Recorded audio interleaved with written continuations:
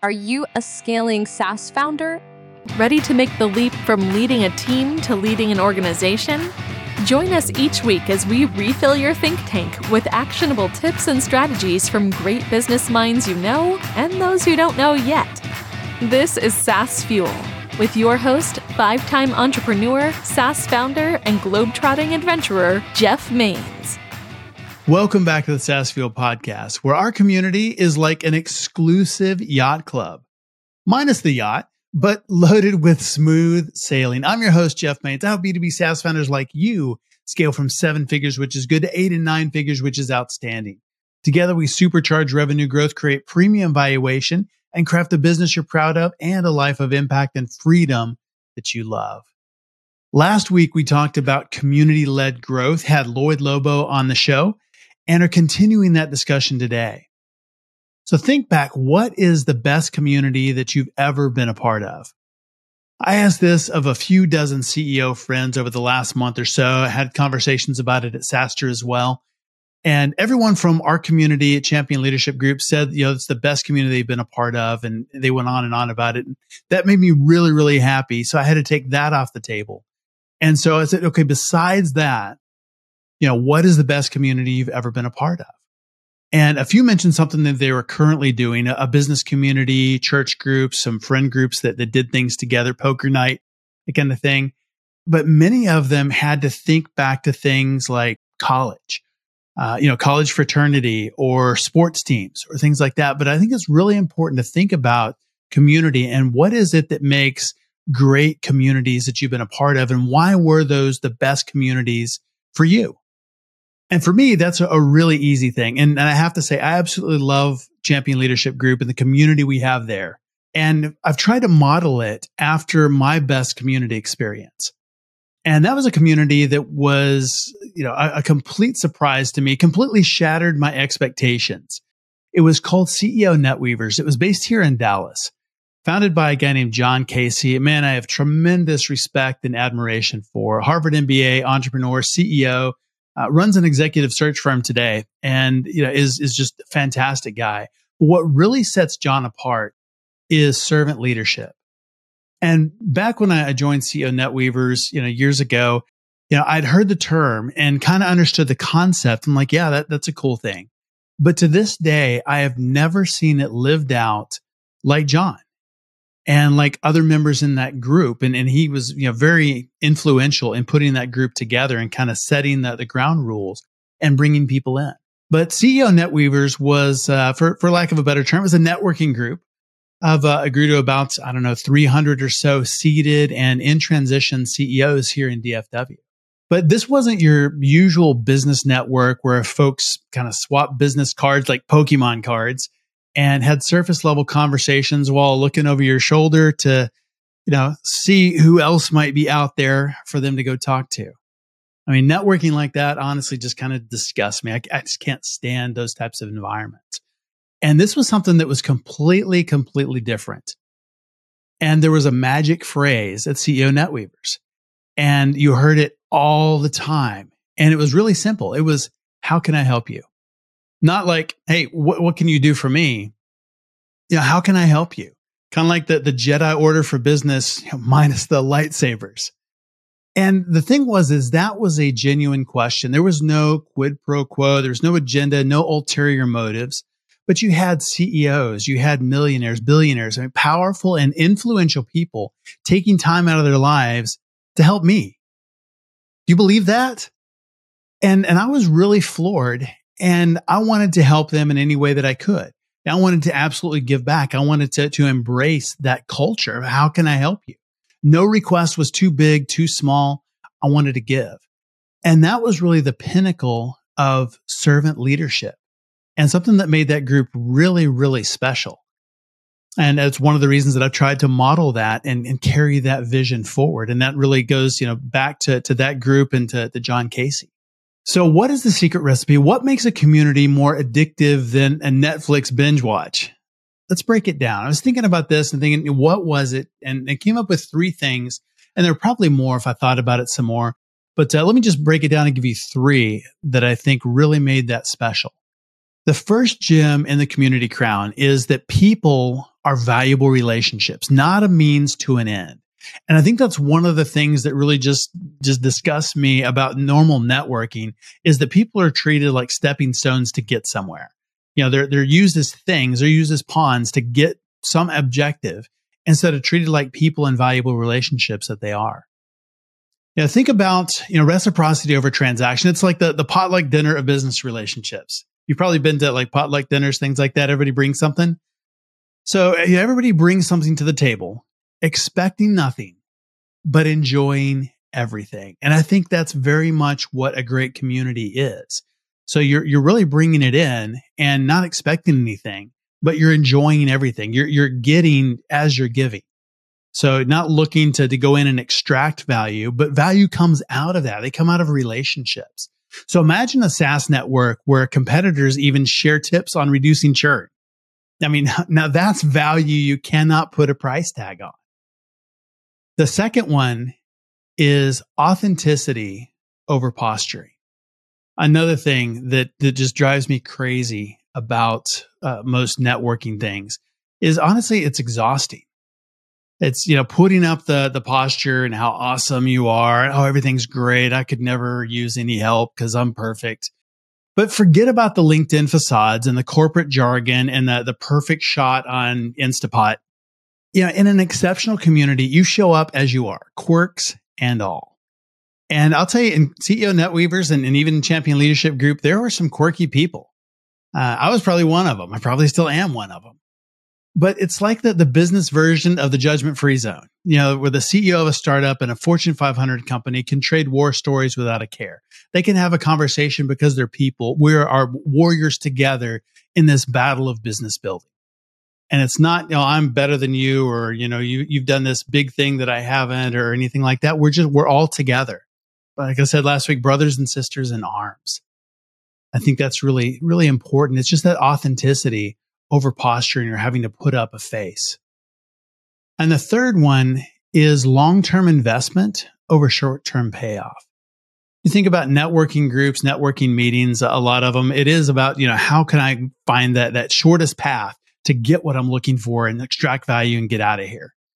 But it's long-term investment. It's investment in people. It's investment in relationships. We're talking about a bond that lasts longer than your average Windows update, right?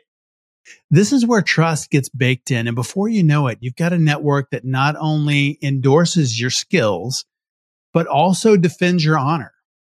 And it's a type of place that you want to bring people. You want to come in there and you want to hang your hat and you want to stay a while. Now let's tie it all together.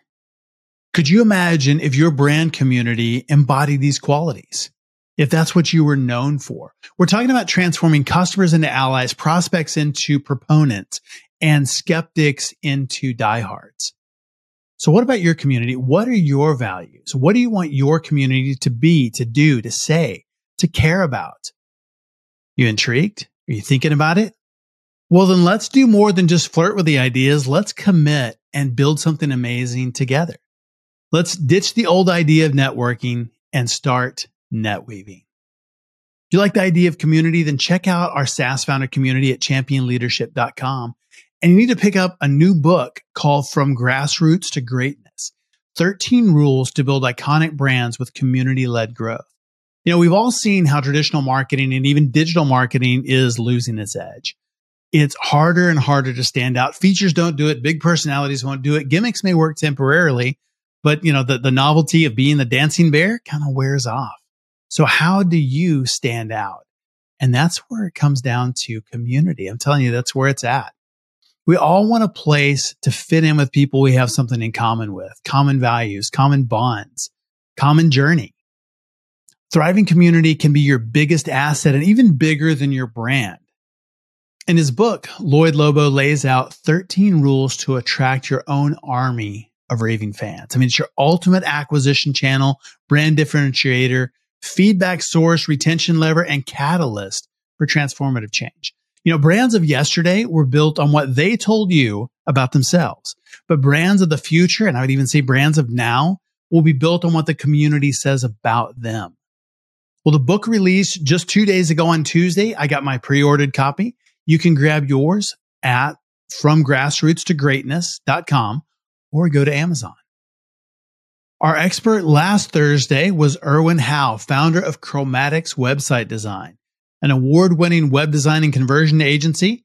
Erwin laid out how to make your website and copy engage and convert better with a 5 C's framework. It was absolutely brilliant. It's an episode I've listened to, not just the first time, second time. I've gone back and listened to it 4 or 5 times. So good. And our founder on Tuesday was part 1 of my interview with Lloyed Lobo. Today, we continue that same conversation about community-led growth. Now, is it a strategy for your SaaS company? If so, how does it work? How do you do it well? And as a reminder, Lloyd is the co-founder of fintech platform Boast.ai. He leveraged the community-led growth model to bootstrap the company to 10 million in ARR, which he then exited, and co-founded Traction, a community empowering more than 100,000 innovators through connections, content, and capital. He is the author of From Grassroots to Greatness, 13 Rules to Build Iconic Brands with Community-Led Growth. Welcome, champion of community-led growth himself, part 2, Lloyed Lobo. We were getting hit up by a lot of investors during the COVID times and in the beginning, right? They needed to do something. So let's take more Zoom calls. In person, at least you can do 2 a day. Zoom calls, you can do infinite a day. So I started telling my wife, like, hey, we're getting hit by a lot of investors. And she's like, listen, you've only ever been at failed companies before, right? And en route to the journey of building Boast, me and Alex did a couple other projects. We did Automatically, which is a chatbot built on top of Zendesk. It was an AI chatbot in 2013, failed ahead of its times. And money was tight, so I joined the founding team of another startup called Speakeasy, which was incubated by Bessemer. And it was a AI-driven sales assistant tied to your call. And that blew through 6 million and failed. So now I've had like 4 sort of startup experiences that took money that failed. And so she told me, you've only ever worked at failed startups. And Boast is just starting to do well. If you take investor money and go on somebody else's zero-sum game and it fails, I can't keep paying the bills and supporting the family. You gotta have to get a stable job at a large company. So that was in my mind. Alex was like dead against VC, and he's like, we can take money if we can turn 1 to 3, but remember what you're signing up for. Why do you want other partners in your marriage, kind of thing? And these guys dropped the golden and the magic words like, hey, we're not traditional VC. So I'm like, what are you, private equity? And the first startup I was at was private equity funded, and that went to crap anyway. And I saw how involved they were. And it works. Everything works at a certain stage, right? There's a specific investor for your stage. There's a specific employee for your stage. If you jam it in the wrong stage, it doesn't work out because there's no alignment in how they think. Like what drives success for them is different than what drives success for you at that stage. So anyway, right. What are you? And then they said the word growth equity, and I had no clue what growth equity was up until that point. And they're like, listen, we will liquidate the founders while still enabling you to keep significant equity in the company so you can de-risk in the short term and play the long game. And when I asked what numbers are you ballpark thinking at our revenue stage, my jaws dropped. I'm like, the first call I made when I hung up was called Alex, and he's like, okay, let me research. And he says, man, this sounds like a great opportunity. And so we embarked on that journey, and that was the decision. We end up selling 53 some odd % of the company to Radiant Capital. Me and Alex still own almost 40% or so of the company, or touch under now with some dilution. And the rest is employee stocks. And if we hadn't bootstrapped the company, this wouldn't be the journey, right? Like how many founders, they cashed out to do whatever they want on their time while still maintaining 2 board seats and still having a significant stake in the company in the upside. So that was it. And I think the third life lesson there, right? So I said communication, creation in terms of life lessons are really important. The third life lesson, which came full circle, was the power of community and luck. I truly believe luck is the 10% that tips everything 90% in your favor. And luck and risk are pretty much different sides of the same coin. How do you engineer luck though? If we hadn't done that event in Toronto randomly, these investors wouldn't have come. If we hadn't built the community and had this community partners where we would reach out and say, hey, do you have any VCs who you recommend speaking? Right. That wouldn't have happened. So a bunch of things came together, and the only way you can orchestrate a bunch of things to come together or, engineer serendipity or luck is just by creating the environment and the network for it. If you don't leave your house, you're never, you people say that, the weather is never good, so I'm never going to leave the house. Well, if you never leave the house, how do you know if the weather is good or not, right? And so if you don't put yourself out there and bring people together, and so that was it. And in orchestrating that community, of course, communication is the rails for everything we do. Communication drives connection. Without communication, you have no community. You have an empty room. And so I think in that order, communication, creation, right? Communication and creativity, and then bringing the community. And if you do that at a cadence, you can engineer luck and everything else. And tying to what my grandfather said, the only way to create abundance in life is to help others without expecting anything in return, is a very famous Zig Ziglar quote that I found out not too long ago. Is right. You'll get all you want in life if you help others without expecting anything in return. It's pretty much the same thing. Help other people get what they want, and you'll never have to worry about getting what you want. Yeah. Exactly. So back to that common framework then. So I left the day-to-day of Boast. And what happened was I ended up getting depressed, man. I came into money that my family had never seen, right? And I should have been happy. I should have been ecstatic. But what happened was in the months that followed, I hit rock bottom. I got depressed. And I started going so crazy that I started calling random friends in different cities saying, hey, I'm showing up. And they're like, dude, we have work to do. I'm like, I don't care. Take time off. We'll fly here. We'll fly there. I'll pay for everything. And started making trips. And I started getting some speaking opportunities as a result. And so just traveling around and coupling them together. I ended up in Dominican. I ended up in Hawaii. I ended up in Dubai. Went all over. And I still remember I was at a conference in Romania. And now this is the speaker after retreat, right? After conference speaker retreat. And we're in the boonies, like 4 or 5 hours from Bucharest airport. And it's 2 a.m. and I'm frantically now calling the Uber. And the organizers and other speakers who had come from Silicon Valley are like, what are you doing? I'm like, listen, I'm calling an Uber. I'm like, at this hour, you're not going to get anyone here. Half hour later, finally, after multiple cancellations, one Uber shows up. I tell the Uber, just hold on a second. Just give me 5 minutes. I bring my bags. I book my ticket to Costa Rica and I tell them, guys, bye. I have some friends in Costa Rica and they're calling me. And I take this flight to Costa Rica last minute. So I book a flight at 2 a.m. That's a 3-4 hour drive to Bucharest for 7:30 or 6:30. Wow. That's how crazy I became. And then one day my wife wakes me up and she's like, look at you, man. Like, you're out of shape. You are insufferable. You've like living this life. It's like, I don't know who you are. And she's like, you don't realize the glass is half full. You're moping that you're no longer in the company, but you have the opportunity to do anything and move anywhere. So why are you doing this? And you know what had happened was, all my life, I chased success looking for happiness. And when the money came, a few things followed. One is immediately after I got bilateral COVID pneumonia and almost died.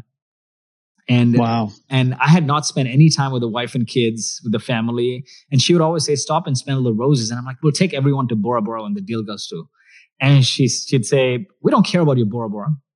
We care about spending phones down with you every day. The compound interest on that is huge. Not like your one Bora Bora. Yeah.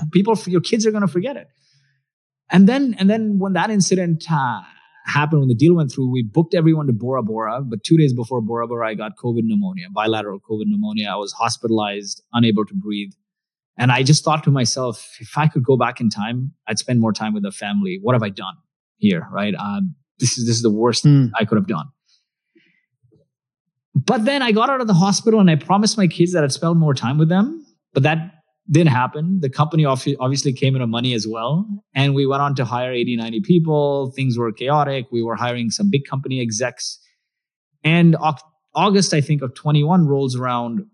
And my daughter comes to me, who was like, I think 7.5 or so at the time, 7, 8 at the time. And she's like, Dad, you've gotten worse. And now I don't even see you at all. And she's like, why are you like this? And I said, listen, we've got so many people. It's chaotic. We got to make sure we do right by them. And she says to me, why don't you go and work for somebody who thinks like that so I can have my dad back? 2 weeks. Wow. Now, imagine that's profound for an 8-year-old. And I think, all my kids take after the mom. She's a bright doc who got into med school in second year of undergrad without MCAT. So it's like, she's like super bright. And a couple of weeks later, after that conversation, I'm at an offsite in Austin with my co-founder and just discussing business and other things. And I pick up my phone and there's 20 missed calls from my wife's best friend. And she's like, you asshole. You do this for the third time. Your wife's in labor and you're not here. And she's like, where are you? I'm like, I'm in Austin. I can't come until tomorrow. So I barely saw the birth of my third kid. And this happened like all 3 kids. Like I was some offsite somewhere. Wow. Just business. And then what was happening was, I'm this 0 to 1 person, right? Risk. And I think, I had a conversation with Jason Fried of Basecamp recently, and he said, founder and CEO is a title like having CTO and chief Luddite. A founder's job is to inject new risk in. Yeah. And a CEO's job is to stabilize the business. And it worked really well. Alex was the CEO of the company, and he was always like, stabilizing the business and making sure the company is stable and has money and financially sound, because that's what you need to be as a bootstrap company. And my job as a founder president was injecting risk in the business, new products, new channels, new markets, bouncing off the walls. And we worked really well. And now we had all these new execs come in, like CTO from a $10 billion company, CMO, all these multi-billion-dollar company execs. And I just wasn't gelling with them. And so I walked into a board meeting. I'm like, listen, I think these guys are not working out. You got to get rid of them. And they're like, oh, hold on. Why don't you take a paternity leave and take a break? You've had a very stressful year, from like this due diligence process and COVID to like almost dying of COVID. And then, all this chaos, your new kid. Take a paternity leave and we'll figure out the right role for you when you come back. And my heart sank, man. I went home that day and I hugged my wife and I literally cried for 10 minutes. And I apologized and I said, I'm sorry for all the times you needed me and I wasn't there. I put the company first, and today I'm not needed and I'm not there. And I, now that I, fast forward 8 months from that incident, I went on this partying rampage, trying to meet people, because I felt like I lost my tribe, right? I was a community oriented. I've only ever been a part of the community, right? The slums, the Gulf War, the HubSpot inbound community. And then when I built building the traction community to bootstrap Boast, was doing startup weekend hackathons on the side. So only ever knew that. And I felt like I lost the community. So I was going crazy. And then when I come back from this Costa Rica trip, she's like, look at you, right? You've become insufferable. If something happens to you, you're not going to get a second chance, or a third chance rather, because surviving COVID was your second chance. You might not get a third chance, and your kids are going to be left holding the bag. So that night I was stressed, and I look across the room and I see my Peloton bike, which had turned into this makeshift towel rack, and it's been sitting there since probably 2018 or so. I hop on it, pick some random instructor, and her name is Robin Arzone. And I felt instantly connected to her. She was coming off maternity leave, brought her vulnerable self, and started saying, oh, I can't ride. I'm not strong. I feel weak. And then she yells out, self-pity is toxic. One shift, one crank, one ride up around the block. I can, with like Eye of the Tiger from Rocky playing. And like all the riders on the side of the Peloton high-fiving each other. And that one ride just zipped by, turned into 2, turned into 4. And then, my life changed because Peloton gave me a new community. And I started making friends with fit people, healthy people. And Peloton gave me this lifeline and a new community to rely on. And so then fast forward a few months, I'm sitting here now with a lot of time on my hands, good health, time with the family. And I started to reflect back. And I said, the only time I hit rock bottom in life is when I didn't have a community. So I started just rewatching all our traction content. I started talking to lots and lots of people, started looking into some of the biggest iconic brands on the planet and seeing like, is this community thing just common to my journey? Or is it like something that is part of everyone else? Because I wanted to get my story out as a community-led person and the importance of community. But I'm like, I'm not that famous of a person, right? Nobody knows me. Yes, it's an interesting story, but people will resonate more beyond just one person. So I started researching and looking, and I found something very profound in every obscure idea from Christ to CrossFit that went from the seed of an idea to a global phenomenon. People listen to you, you have an audience. You bring that audience together to connect with one another, and you have a community. Now you bring that community together to create impact that transcends your product or service or profits, an impact that ties to a bigger purpose, and you have a movement. And that when that movement comes together through rituals and unwavering faith in its beliefs, it becomes a movement. So think about that for a second. Audience, community, movement, religion, or cult. Every enduring, iconic brand has had that journey, is what I found in common. Yes, absolutely. And I said, now I got the hook for a bigger book with lots of data, asking the same questions over and over again, and then distill the answers from those questions into 13 rules to build iconic brands with raving fans.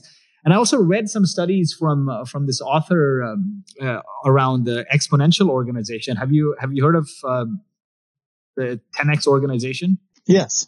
So I forget I think it's Dan Sullivan or Salim maybe. And it's around creating, like, what are the key tenets of 10X organization? So it's Salim and Peter Diamandis and Michael Malone. And one of the key things is community. Community and crowd is a key differentiator that not only turns your organization 2 or 3X, but 10X. And so we decided to write that book. And I said, through this, I'll also get my personal story out, but nobody cares about my personal story. And I tie it to everyone's journey across each chapter. And so that formulated the From Grassroots to Greatness, 13 Rules to Build Iconic Brands with Community-Led Growth. And Jason Lemkin, who's been a longstanding mentor of mine, was gracious enough to write the foreword. And in the foreword, he didn't just write a CEO platitude in that foreword. He actually wrote about how they built SaaSter. That's great. Yeah, community is definitely where it's at in building a company. And I love that about, really bringing people together around a cause that's bigger than themselves. So it's really about that impact. It's about something bigger than just making money, than just, doing something. But there's more, and they want to be a part of that. And it's that the progression of the community to a movement and beyond. And I think there's a lot to be said about that. How did you come up with the ideas in the book? I mean, 13 ways. 13 rules. Iconic brands. Yeah, 13 rules. I kept asking the same questions, and that's the thing. If you want to find patterns, you got to keep asking the same questions. There's no way you'll find patterns if you ask a different question every time, right? So I had a set of questions like, hey, how did you start how did you start this company? How did you start the community? How did you seed it at the beginning? How did you sustain it? How did you make it sticky? How did you create experiences that made people come together? Were there any rituals or beliefs? How did you measure? How did you monetize? You could keep asking the same questions. When I kept asking the same questions, I found like these common rules, which were actually very similar, although we didn't have them as rules when we were starting Boast. But it was very similar to what we did is, the first few ones are, figure out your ICP and how do you really nail that down? Figure out the circle of influence around your ICP. Then figure out what kind of community you want to build. There's 3 kinds of communities. There's a community of practice, which is like what you're building, what we built at Traction, which is helping other people learn about a craft and get better and better at it. There's a HubSpot inbound community, which was initially all about becoming better digital marketers. There's a community of product, which is learning about your product, turning customers into evangelists, like the Atlassian community or the Microsoft community, GitLab community. Sure. And then there's a community of play, which is more coming together to have fun, like the Harley Davidson community or the Nike community. Now, if you're a B2B product and you don't have product market fit, don't build a product community or community of product, because people think you're trying to sell to them, right? And you're not going to get feedback when you have product market fit. Build a community of practice that ties to this concept of falling in love with your customer and making them successful beyond your product or service. So what is that greater thing? For us, we started with saying we're going to automate R&D tax credits. But when we said, hey, if we want to form a community of practice, we got to think about what is the greater purpose here? What is the greater value? And our purpose was enabling innovators to change the world, because every dollar spent in innovation returns 20 to the economy. Vaccines, robots, clean drinking water is a function of innovation. Yet 99% of the innovations die on the vine. In the last 15 years, more than 50% of the Fortune 500 companies have evaporated because they either don't have the funding or the know-how to innovate. So our purpose was that, helping innovators to change the world. Our vision became accelerating innovation, and our mission became providing them R&D analytics and R&D funding. Now, if we just said we'll automate tax credits and we just were about the product, then I don't think we'd gone this far. So our product evolved from saying we're going to automate your R&D government application for R&D funding. Then the governments were taking a long time. So we raised a $100 million fund to lend them money so they don't have to wait. Now we have this unique data set, which is your R&D data and your payroll data. But to lend you money, we also have your banking data. So we have a 360 view of your R&D. So now we can give you interesting analytics on what projects you should invest in, who you should hire, and so on. So we went from being this tax credit company to becoming an R&D intelligence company, just because it ties to the greater purpose. And that's why I said, right, customers don't buy products, they buy outcomes. You might have seen this product marketing graphic where Mario, and there's a mushroom, and he eats the mushroom and he becomes Super Mario. And that the graphic says the mushroom is not your product. Super Mario is your product. That's what customers want. There you go. That's right. And so figuring that out. And so then, you figure out your ICP, you figure out the circle of influence, figure out your purpose that transcends the product or a profit, figure out the vision, which is what the world will become as a result of your existence, the mission, how you do it, and the values. And also what I found in community-led companies were 6 common values, which is connection, autonomy, mastery, purpose, energy, and recognition. If you are controlling, you can't build a community-led company. It's about giving people autonomy. If you don't have a purpose that transcends your profits, you can't build a community-led company. Energy is really important, because if there's no energy, then just people get drained out. And with the right amount of energy, even in the most stressful times, people are pumped to go. Like you see people in like marathons at the last mile. And then recognition. If you don't recognize people proactively, it's hard to make them keep showing up and coming back for more. So community-led companies are where people give beyond the product or profits, because they tie to the greater purpose. And so we found those community-centric values that were common to these companies.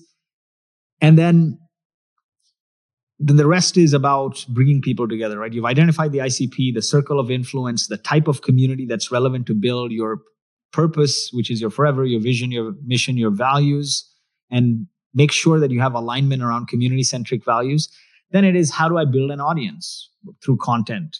How do I bring that audience together to build communities? How do I figure out purposes that we can bring this audience together to create a movement? And then lastly, what are the rituals needed? What are some of the biggest, most iconic brands? What are the rituals they've done to turn their beliefs into unwavering faiths and become cult-like phenomena?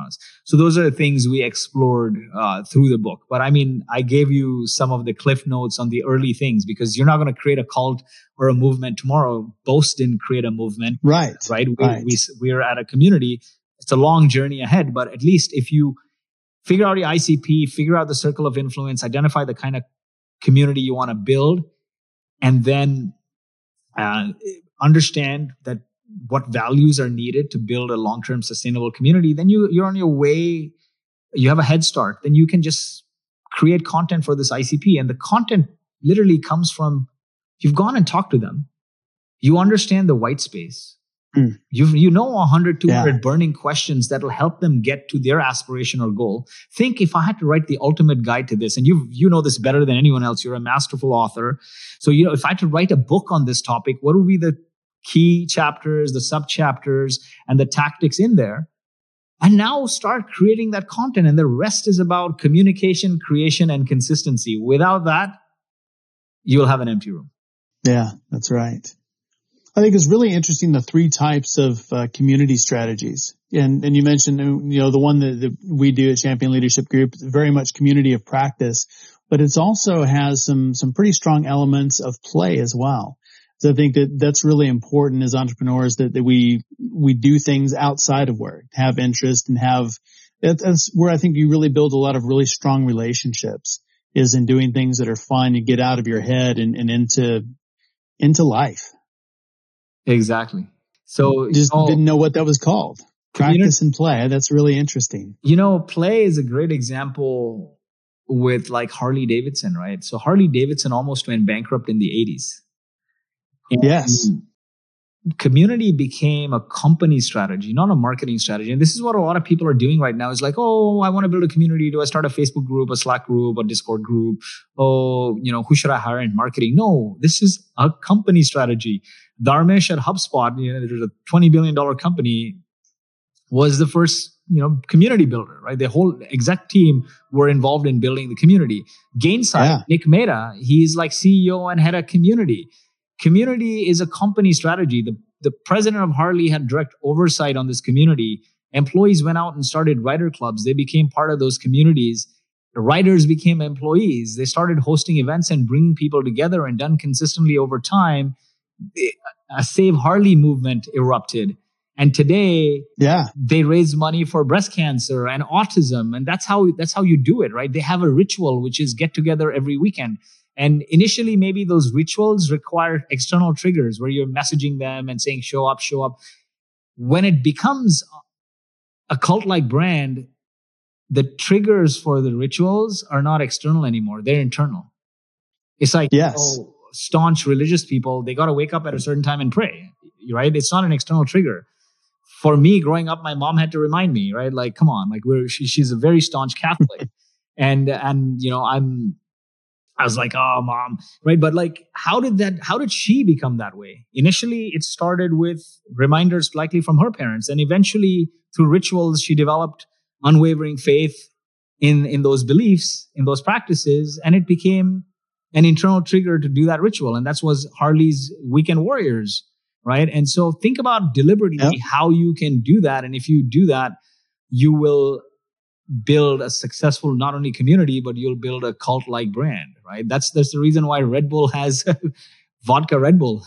Nobody says vodka. Exactly. Vodka Coke. Nobody says vodka ginger. It's like vodka Red Bull is a thing, right? And there's different ways to engineer it, like CrossFit. Is a ritual, workout of the day, rain or shine. It's workout of the day. Try arguing with a CrossFitter or a Bitcoiner, and they'll cut you, right? It's gone from audience. Yes, they will. Audience to community to movement to religion in many ways. Yeah. So a lot of SaaS founders are listening right now. What are the things, it's just thinking about starting a community, maybe sounds overwhelming, maybe sounds really interesting. What are some things that they can do? Practical steps. How do they get started? How do they build a community and commit to do that? And what are the steps to make that happen? Definitely. So I think the step one, like I said, is figure out your underserved niche. Just write it down. What are the pains? What are the goals? What are the needs? What are the aspirations? Write down who do they fund? Who do they frequent? They follow. Draw their circle of influence.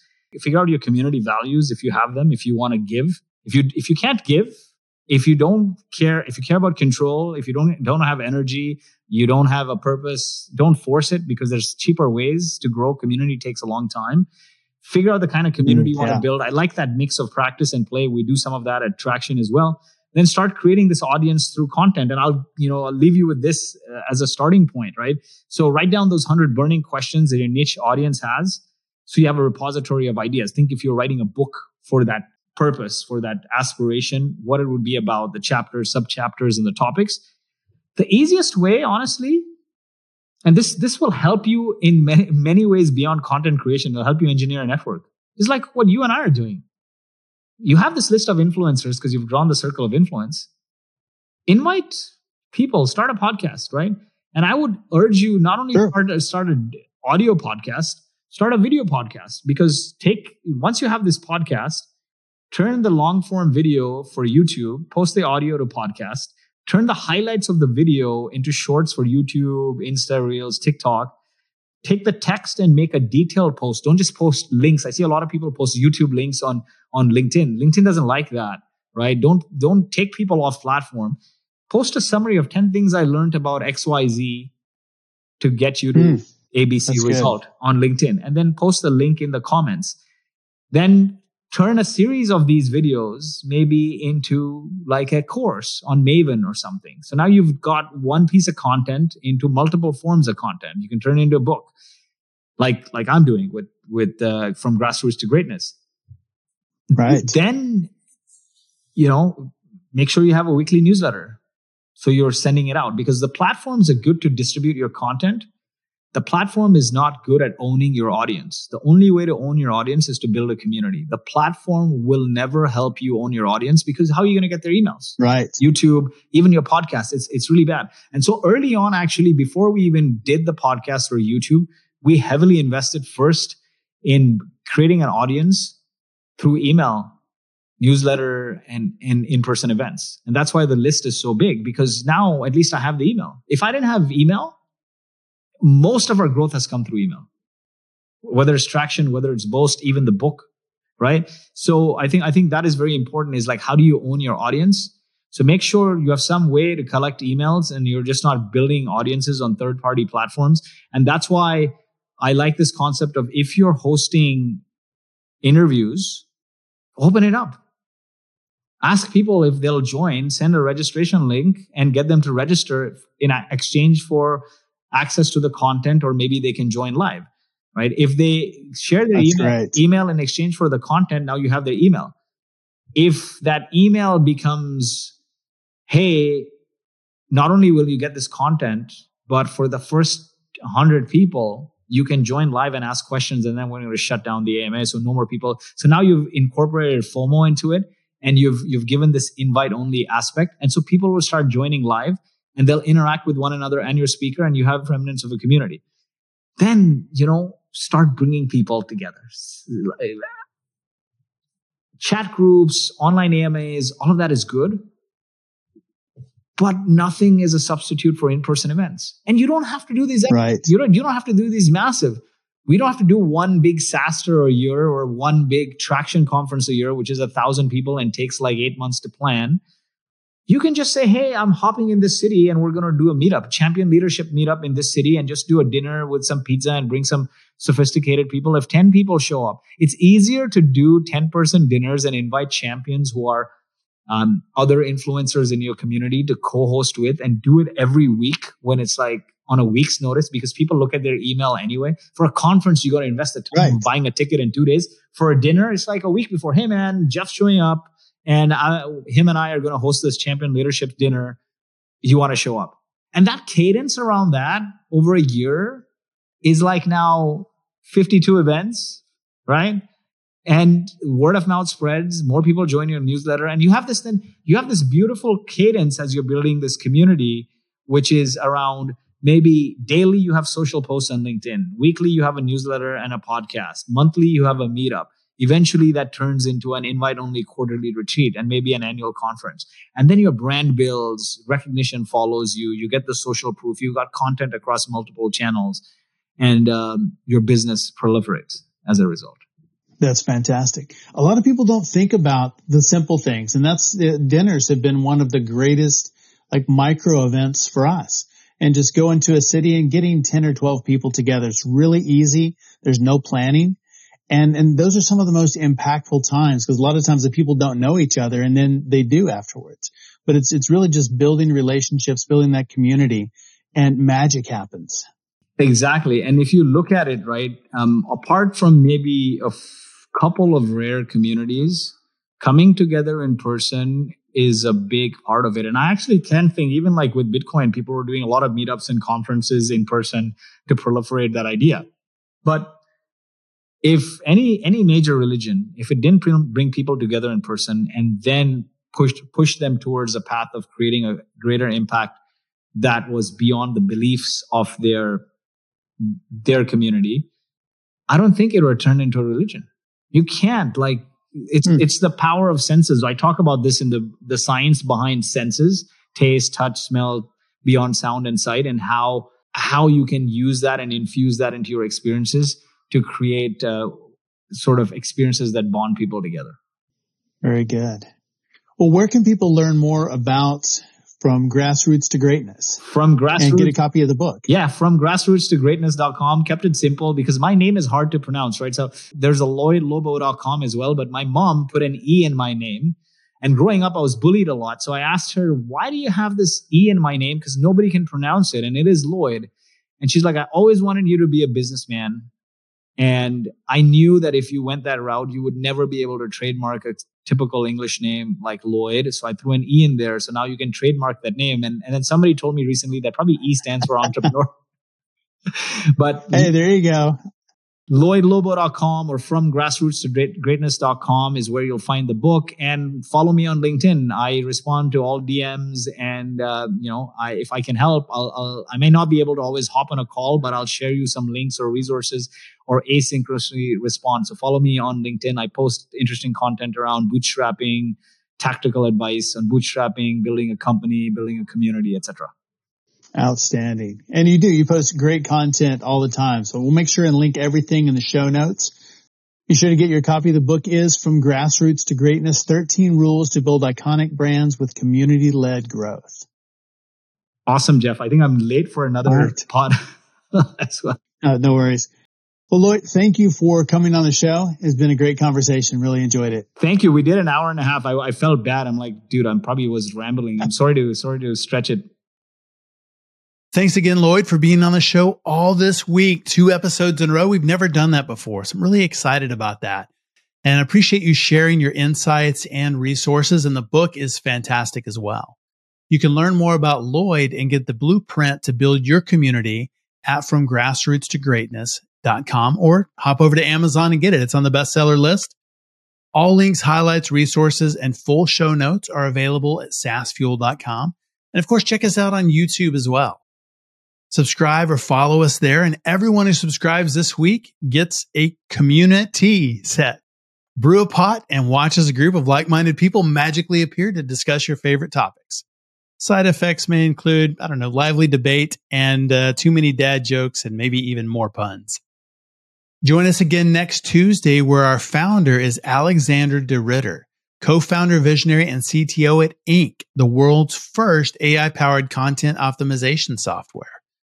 Alexander crafts magical tools for web marketing and loves to study the how and the why humans and AI make decisions. So if you want a glimpse of the future of AI, where we're headed with AI, Alexander's been doing this for years, and you will be blown away with his predictions of the future.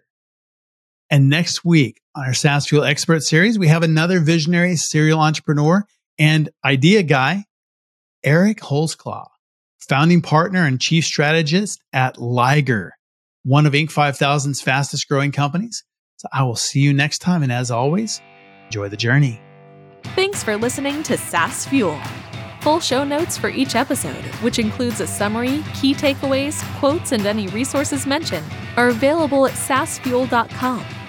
Be sure to follow and subscribe wherever you listen to podcasts. And if you're enjoying the content and getting value from these episodes, please leave us a rating and review at ratethispodcast.com/SaaSfuel. We'll be sure to read these out on future episodes.